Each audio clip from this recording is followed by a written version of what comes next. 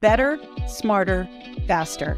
The neural network needed to power the digital ecosystem of healthcare is poised to transform care both inside and outside of hospital walls in traditional care settings.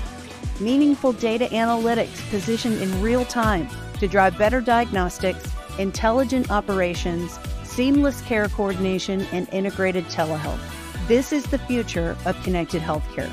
We talk to the experts about transformational roadmaps for this evolving landscape, what's working, what's needed, and how we get there together. Welcome to Healthcare on Air, presented by Verizon. Hey everyone, and welcome back to Healthcare on Air by Verizon. I'm your host, Robin Goldsmith, Global Lead for Innovation and Strategy here at Verizon.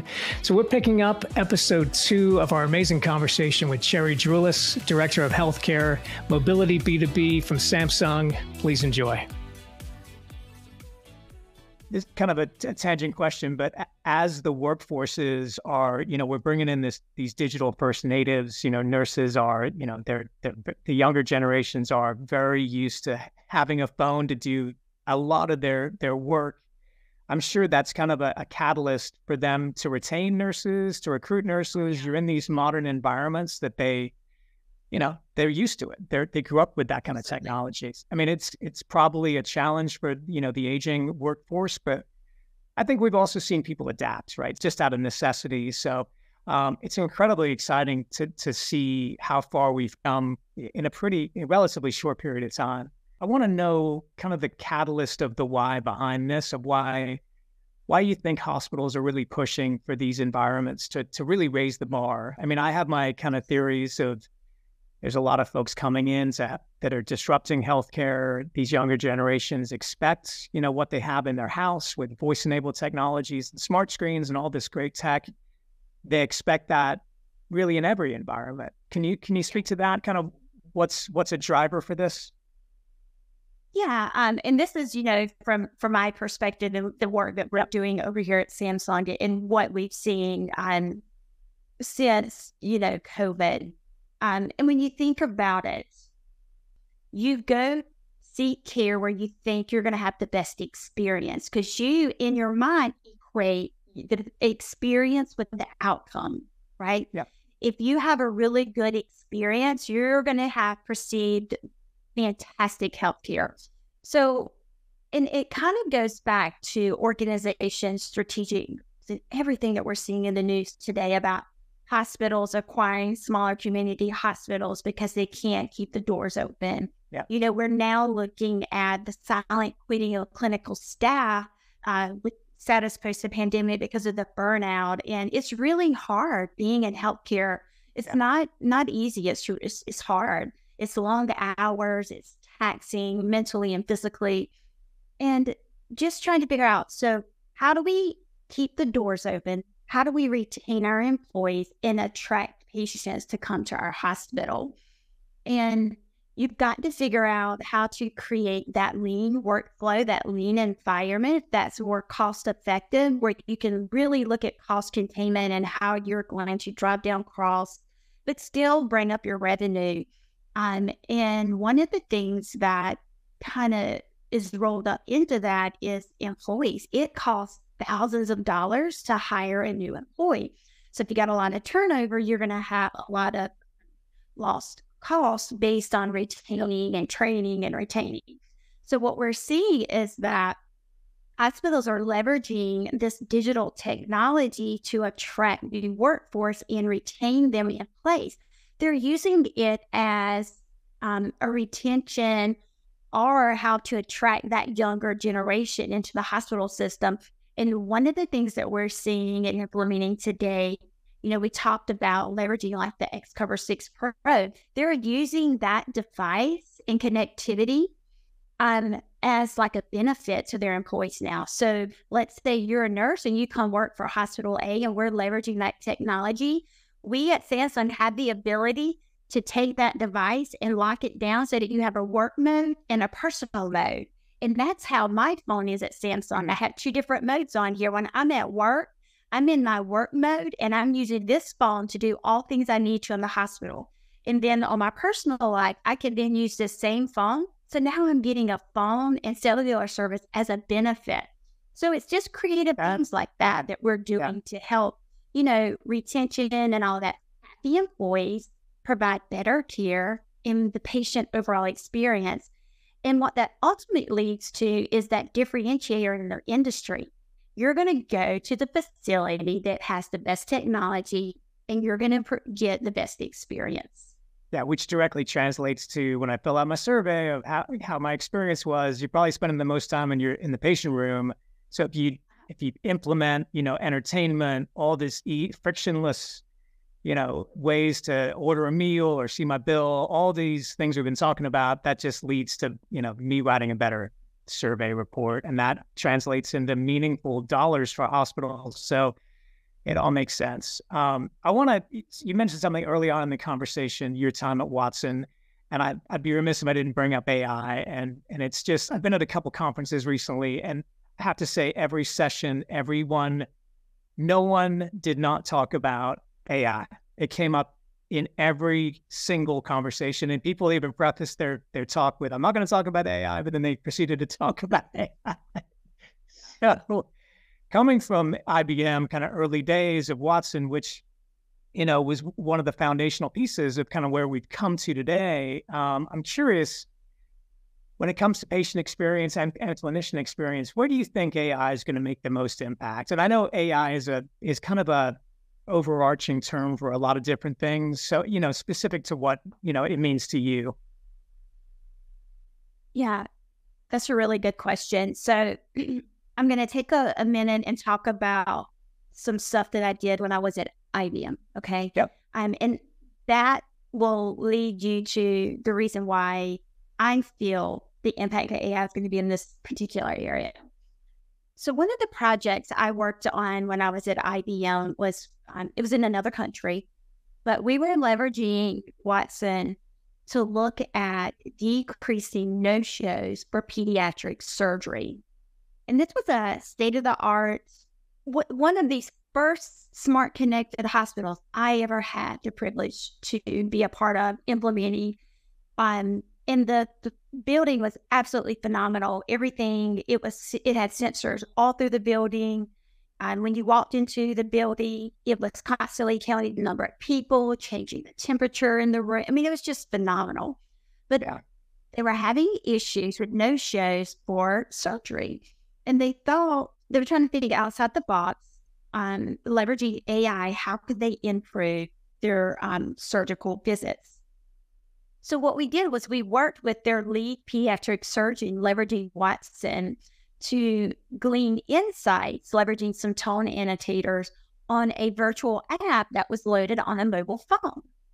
The patient could then create their own avatar. So if they had like an amputated leg, their little avatar could have a little amputated leg or a little colostomy bag, or if they were going through, chemotherapy, they could have the little headbands on, all kind of stuff. Super cute. And then they got to name their avatar. Well, that avatar would come to life, and it became their individual that they could talk to about their surgery.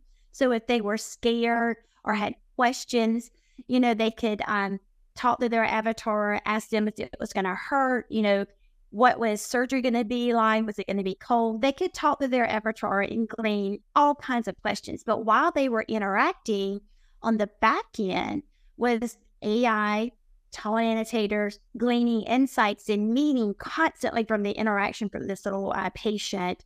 Then that was being transformed into analytics and dashboards that was being sent back to the clinical team.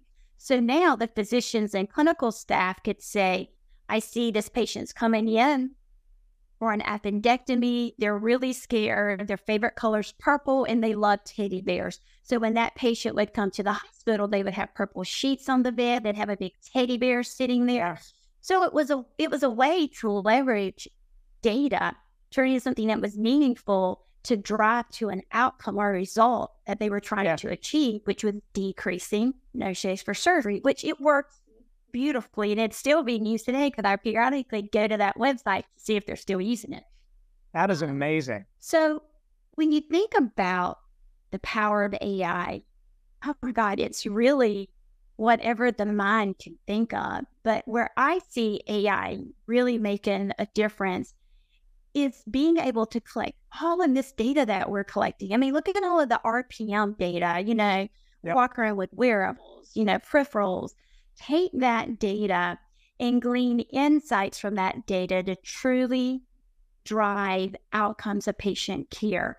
And I think too, and then taking that data to customize it, because the way I need care is going to be different than the way you need care. So in my mind, AI is going to be best gleaning insights from data to personalize treatment for every one of us. Yeah, which is where we all want to go. Personalized, kind of omni-channel, very specific to Cherry versus Robin, and amazing. I love that story of how you can, because AI seems like this very cold, it's data, but really it's what happens with that data to get to the outcomes, which in that case was making kids feel comfortable, which, what a great story. I love that. I didn't want to discount health equity because I know that's a passion for you. And we've spent a lot of time. I was part of an accelerator, an advisor to an accelerator of finding startups focused on health equity this year. So it's been kind of a passion for me, and super impressed with what's going on there. From your perspective, I mean, when you say health equity, I know it means something to everybody, something different to everybody. That when I say health equity, you probably have a very specific meaning of what that means and access. Could you speak to that kind of from the base level? And I think we've seen a lot of progress out of, what we've seen in the pandemic. Again, I think health equity became a top talking point for every healthcare executive. And I think they've got more and more programs are being developed around health equity. But I'd love to hear kind of how you define it, what it means to you, and kind of what you've seen working there. Yeah. So when I think about health equity, it's really making sure that everyone has access to care. And a lot of times people think equity and equality are the same, but they're not, right? So having access is one thing, but the equality of the healthcare is a separate thing, right? Because just because we have access to it doesn't mean that we all are seeking the same type of healthcare. So I think the fundamental building block is let's work on that digital divide and health equity to make sure that everyone has access. And then we need to really look at the quality of that care, because, we've talked about it before in other conversations, Robin. When you think about social determinants of health and the things that are hindering me from accessing that health care, maybe I can't drive. I don't have vision, or maybe I can't drive because I'm a bilateral amputee. So the quality of that care, what I'm going to need out of the system is going to be different than what you need. And I live in a rural area in South Carolina, and I think we've talked about this. I have to personally drive to go to a physician over an hour. So, I mean, it's not easy for me, so if I have to go to a physician, I have to stop what I'm doing, get in my car, drive an hour, see that provider, drive an hour back. So you're looking at sometimes 4 or longer hours just to go get treatment from a primary care provider. A lot of people don't have the means to do that. They don't have PTO. They don't have a job that allows them to just shut down in the middle of the day and go see a physician and come back to work. So when I think about equity, it's having the access, but then the type of care we need is different. It's not an easy goal, I don't think, to achieve. To me, it is a journey. And that journey is going to take time. And we've got to figure out the fundamental building blocks. I kind of look at it as like that modular approach. Which comes first? Kind of like Legos. Let's build this out and make it something beautiful so that everyone has health equity and equality. Yeah. But we've got to start and build it. Absolutely. You brought up a great point with rural. And I think it happens in urban environments as well, right? I mean, it's kind of healthcare deserts. And when you say social determinants of health, with transportation, you brought up food. I think connectivity you can kind of put it in that bucket, right? Because maybe, I think we saw the importance of it, devices and connectivity during the pandemic. And it seems like the industry is going this decentralization of care, as it's being called. We don't have enough doctors and nurses. How do we triage patients in their home? And what is the technology that's going to help enable that in the home? And I think that addresses, you being, I think we're lucky. We can take time off of work and go see our doctor. A lot of folks can't. And if we can make that more frictionless so that I could have a telemedicine visit, this evolution of a lot of the diagnostics that can be done through technology, it's incredibly exciting. And I know, what is that shift going to look like from put on your nursing hat here, delivering more and more care in the home? What's that going to look like from a nurse's view, and not having the backdrop of, all these people on a ward to support me, going out to, see a patient in the home? And, what is that going to take from a training perspective? And I'm just curious your thoughts on kind of what that new ward would look like. Yeah, so when you think about taking care of patients in their home, that's not a new concept for nurses. We have home health nursing, home health agencies, so we've been doing that for years, right? Yeah. What I think it's going to do, though, is help us be a force multiplier. And what I mean by that is taking care of more patients in their home, with the nurse not necessarily driving to every home, but able to stay in their central location like I am today, and doing remote visits with all these patients. So theoretically, it's like a force multiplier. And now it's not ever going to replace completely that human touch. We're always going to need what we call that human touch, right? But there are things with like lower acuity or just check-ins, checking to see how you're doing, any questions about medication, or how you're advancing with like therapy, if you're doing any type of therapies at home. I don't think it's going to be a difficult concept. It's just making sure that we have the right infrastructure.